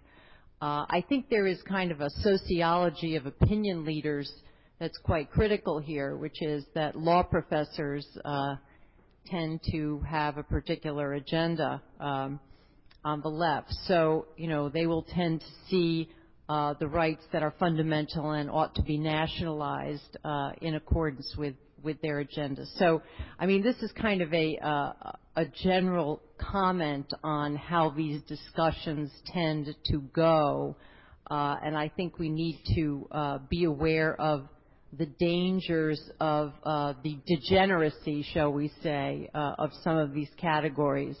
And when I use the word degeneracy, I mean it in the technical sense, not in the judgmental sense. Yes. This is for Professor Laycock. Say your name. My name is Jordan Smith. I got a Notre Dame law. I felt like maybe you were a little too hard on the concept of voting with your feet. And I feel that it's not just about the sticks, it's about the carrots too. And sometimes you go to a place because you really like where you're going to, not just that you dislike where you're coming from. And it seems to me that a lot of people come to the United States not just because they're miserable from where they are, but because they would rather have a life here. And I would like to see that same kind of thing happen within the United States. And I would like to be able to go to a state where I'll feel most comfortable. And it seemed to me like you were just focusing on trying to get away from a state where you don't agree with the policies. And I think that would benefit both individuals and states, especially the way that states would compete with one another for citizens and votes and tax bases and all those kinds of things. Yeah, I'm not sure we disagree that much. There are many reasons why people move. But when voting with your feet is offered as a reason not to enforce constitutional rights because judicial review interferes with community values, it puts all the focus on one reason, right? It says, we don't have to worry so much about protecting rights because if people feel like a right that's really important to them is really being violated, they can just leave. And that's the idea that I was attacking, in part because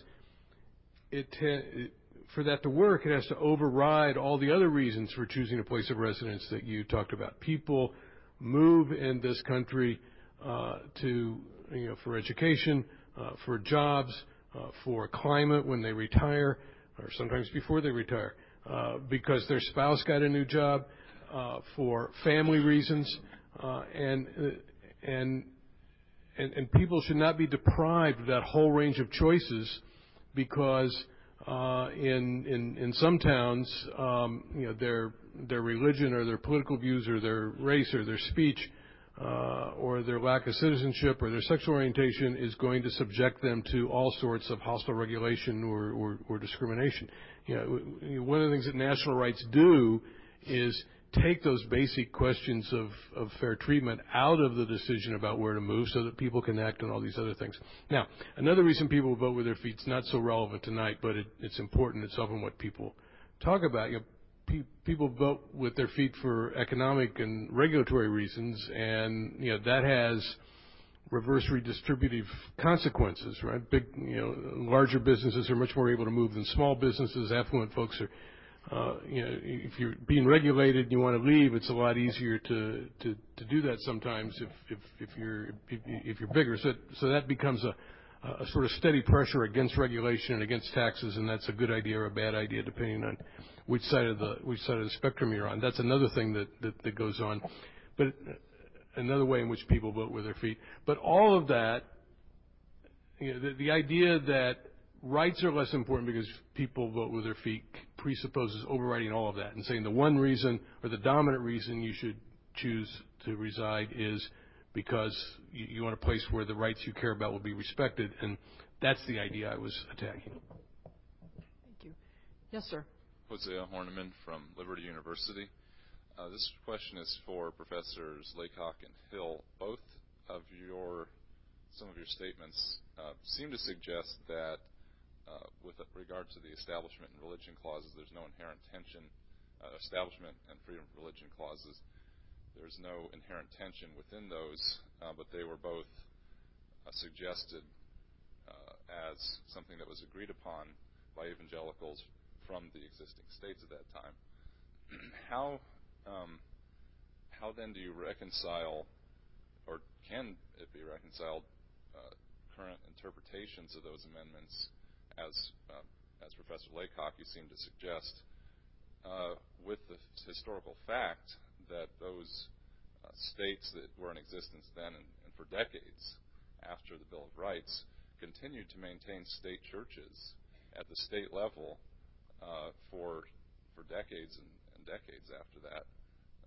If they were so opposed to any type of establishment of religion, at least as your view seems to suggest, or would classify that as an establishment of religion at their own state level, and that was in fact that collation of that anti-establishment value, how do you reconcile that with the historical fact that those types of practices continued for decades after ratification? Well, there's a literal historical question there, and then I take it an implicit interpretive question about constitutional interpretation. The historical explanation is pretty easy. The states that kept their established churches, and by that I mean formally established, tax supported, in Connecticut 1816, in Massachusetts 1833, in New Hampshire and Vermont until sometime in the early 19th century, were states where evangelicals were in the minority. It's where they lost. And the battle over disestablishment continued over a period of 60 years or so. It was conducted at the state level. It was not conducted at the federal level. The Federal Establishment Clause was meant to say, don't worry about another establishment. The United States, the federal government cannot create one. Disestablishment in the states was a state-by-state process, and everywhere it was the defenders of the old established church, which meant the Anglicans from Maryland to Georgia, and it meant the Congregationalists in New England.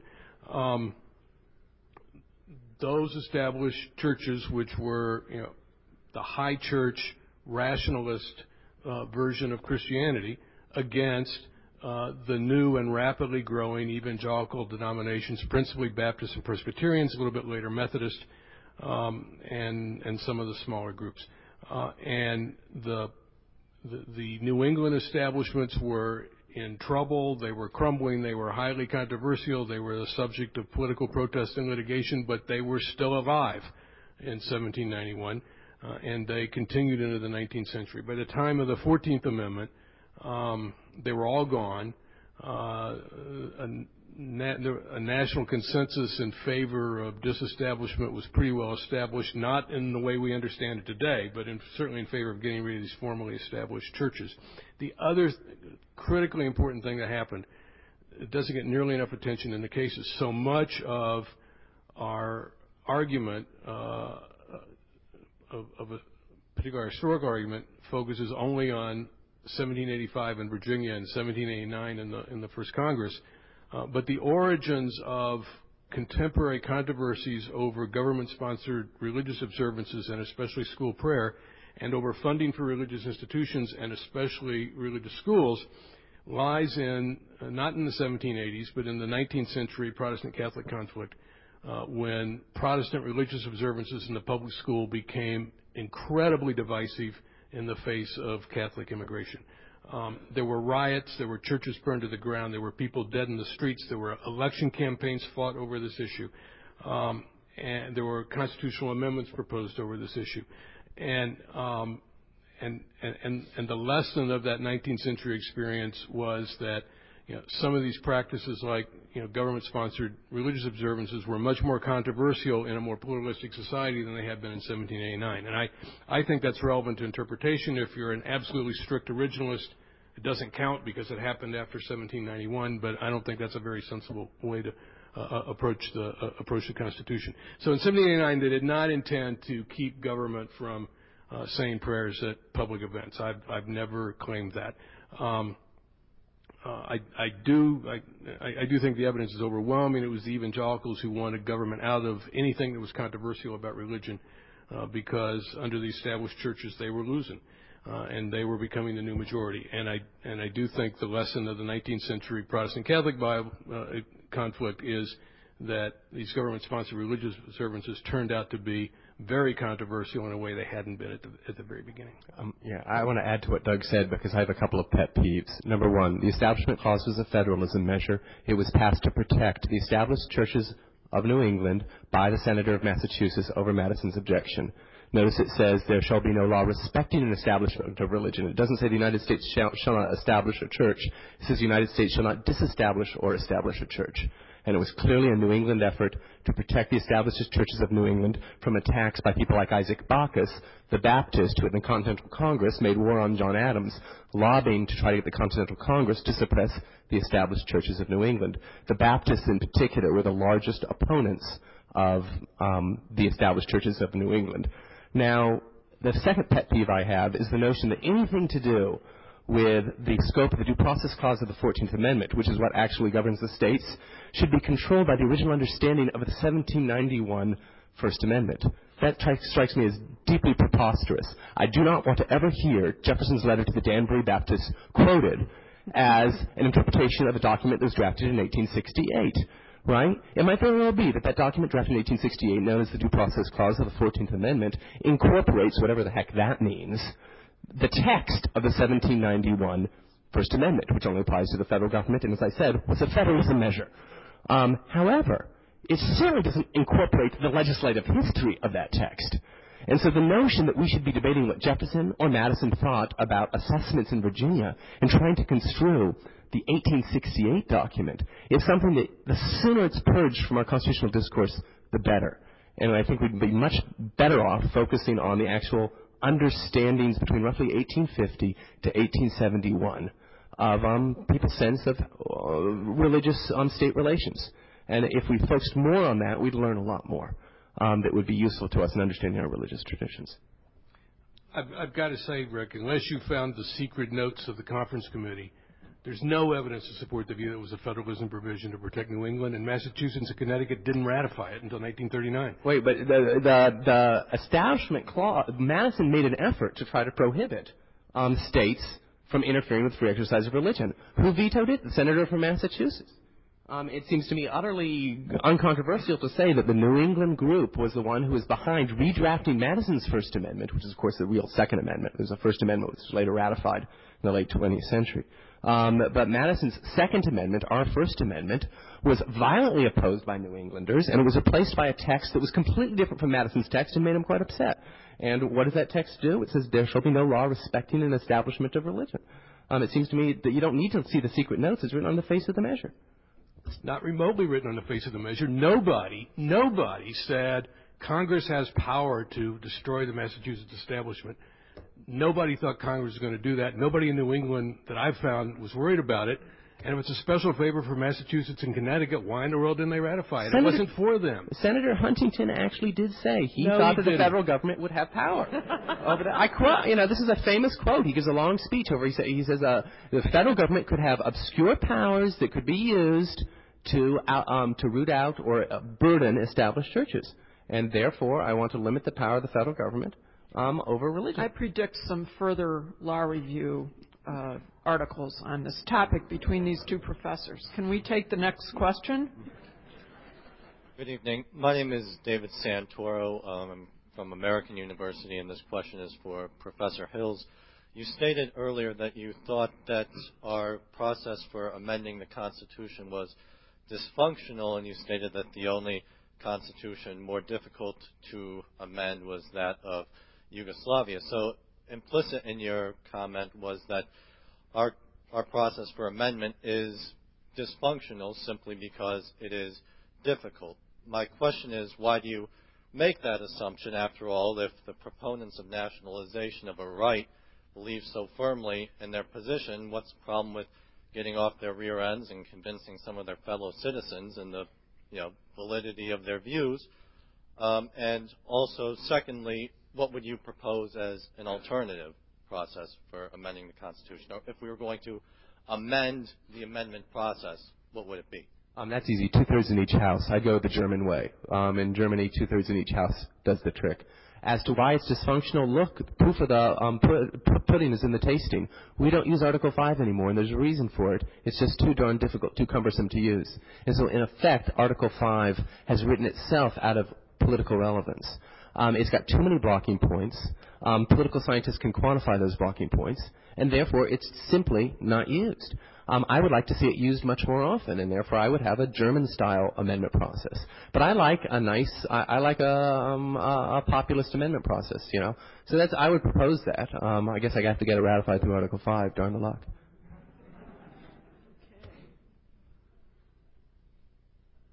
Good evening. My name is Jared Haney. I go to Ave Maria School of Law right here in Ann Arbor. My question, given the topic today, the topic judicial interference with community values, by the way, the question is for anyone that feels inclined. I don't have particularly any notion of who should answer it. About a decade ago, I spent a couple of years in Brazil. And the first thing I noticed when I got off the plane was all of the pornography. It's placed on billboards and everywhere else. You couldn't avoid it.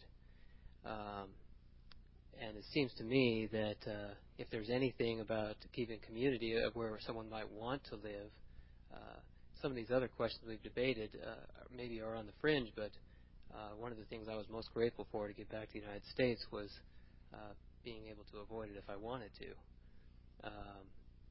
I would like to know what some of your thoughts were, particularly given the standard in Miller in the 73 case the court heard and decided is based expressly on community standards, on the notion of being able to states having the legitimate authority to restrict obscenity based on community standards, essentially.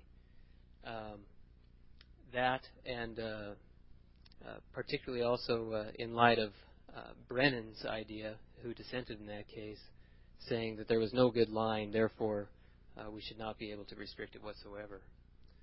I'll let you fight about who wants to answer. I'll take a shot at that. I actually have a few thoughts on it. You know, the Miller decision in 1973 looks like a blueprint for shutting down the porn industry, and just at that point it exploded. It's the same year as Deep Throat, which was, you know, the first high-budget, widely marketed feature film, and it's a great illustration of the point that Amy Wax made, that law doesn't stand in the way of social movements very effectively. And as the country, as the sexual revolution proceeded, and more the country became more accepting of pornography, it became very difficult to get convictions. Prosecutors didn't invest effort in it. We do invest effort in child porn, but hardly anything else. On the other hand, the court has never held that there is a right to display pornography on billboards and in public places like you describe in Brazil. And it's probably more public now than some people are comfortable with, but you know, for the most part, it's something that you have to seek out. And I think, you know, the free speech clause can fit rather neatly into free speech theory in general. In political speech, where the goal is to persuade people, you have a right to seek other people out and try to confront them with your message, and if they want to avoid it, they have to tell you to stop. I don't think that's the rule with respect to pornography. It hadn't been litigated, but you know, I don't have much doubt that that laws saying, you know, laws requiring the sort of practices of the industry that, you know, have these warnings about nudity inside on the door and so forth, those laws would be upheld because it's entertainment and there's no need to, no First Amendment value in pushing on people who are not seeking it out.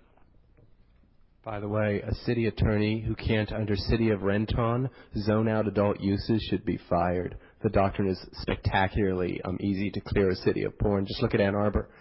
Bruce Laidlaw in the late 1970s drafted Ann Arbor's adult use ordinance, making sure that no adult uses are located in Ann Arbor because they can't be located within 1,000 feet of umpteen different uses. It turns out there's not a single area, except for something that's under a 99-year lease, that can be used for adult uses. So you got to go to Ipsy. So, you know, not that I tried, but the notion that our First Amendment doctrine prevents you from zoning out obscenity, I think, is fanciful. Thank you. Ma'am, you will be the last question. My name is Christina Pisani. I also attend Ave Maria. This question is for Professor Hill. Sorry, my question was for you. Okay. I've always thought of our rights, especially our national rights, as being something that's stable. And you suggest that we look to a consensus. I was wondering if and when that consensus might be lost, would the right also be lost, in your opinion? Yes. Okay. One of the most important rights that was lost is the rights of slaveholders to bring their slaves into Western territories. That was lost with the 14th Amendment. Another right that was implicitly lost was the right to pay people less than a minimum wage, a national right that was guaranteed between roughly, say, Allgaier and West Coast Hotel. And that's because consensus changed. And so I think that, yes, of course those rights will be lost, and they should be. One of the things we need to realize is that rights are endangered by rights. Slave owners' rights endanger our rights. The right to make certain kinds of contracts endangers our rights because, of course, against every right is an opposite right. And so I don't think that there's any sense in which we should worry that because rights are unstable, rights will be lost. I'd like to see lots of rights lost because many rights are rights to oppression. Follow up? Yes, sure. Okay. Is there a check to that? And if so, what would that check be? Yeah, well, if you have a good consensus system and a good system of stare decisis, you'll find that things move pretty darn slow. And that's not a bad check.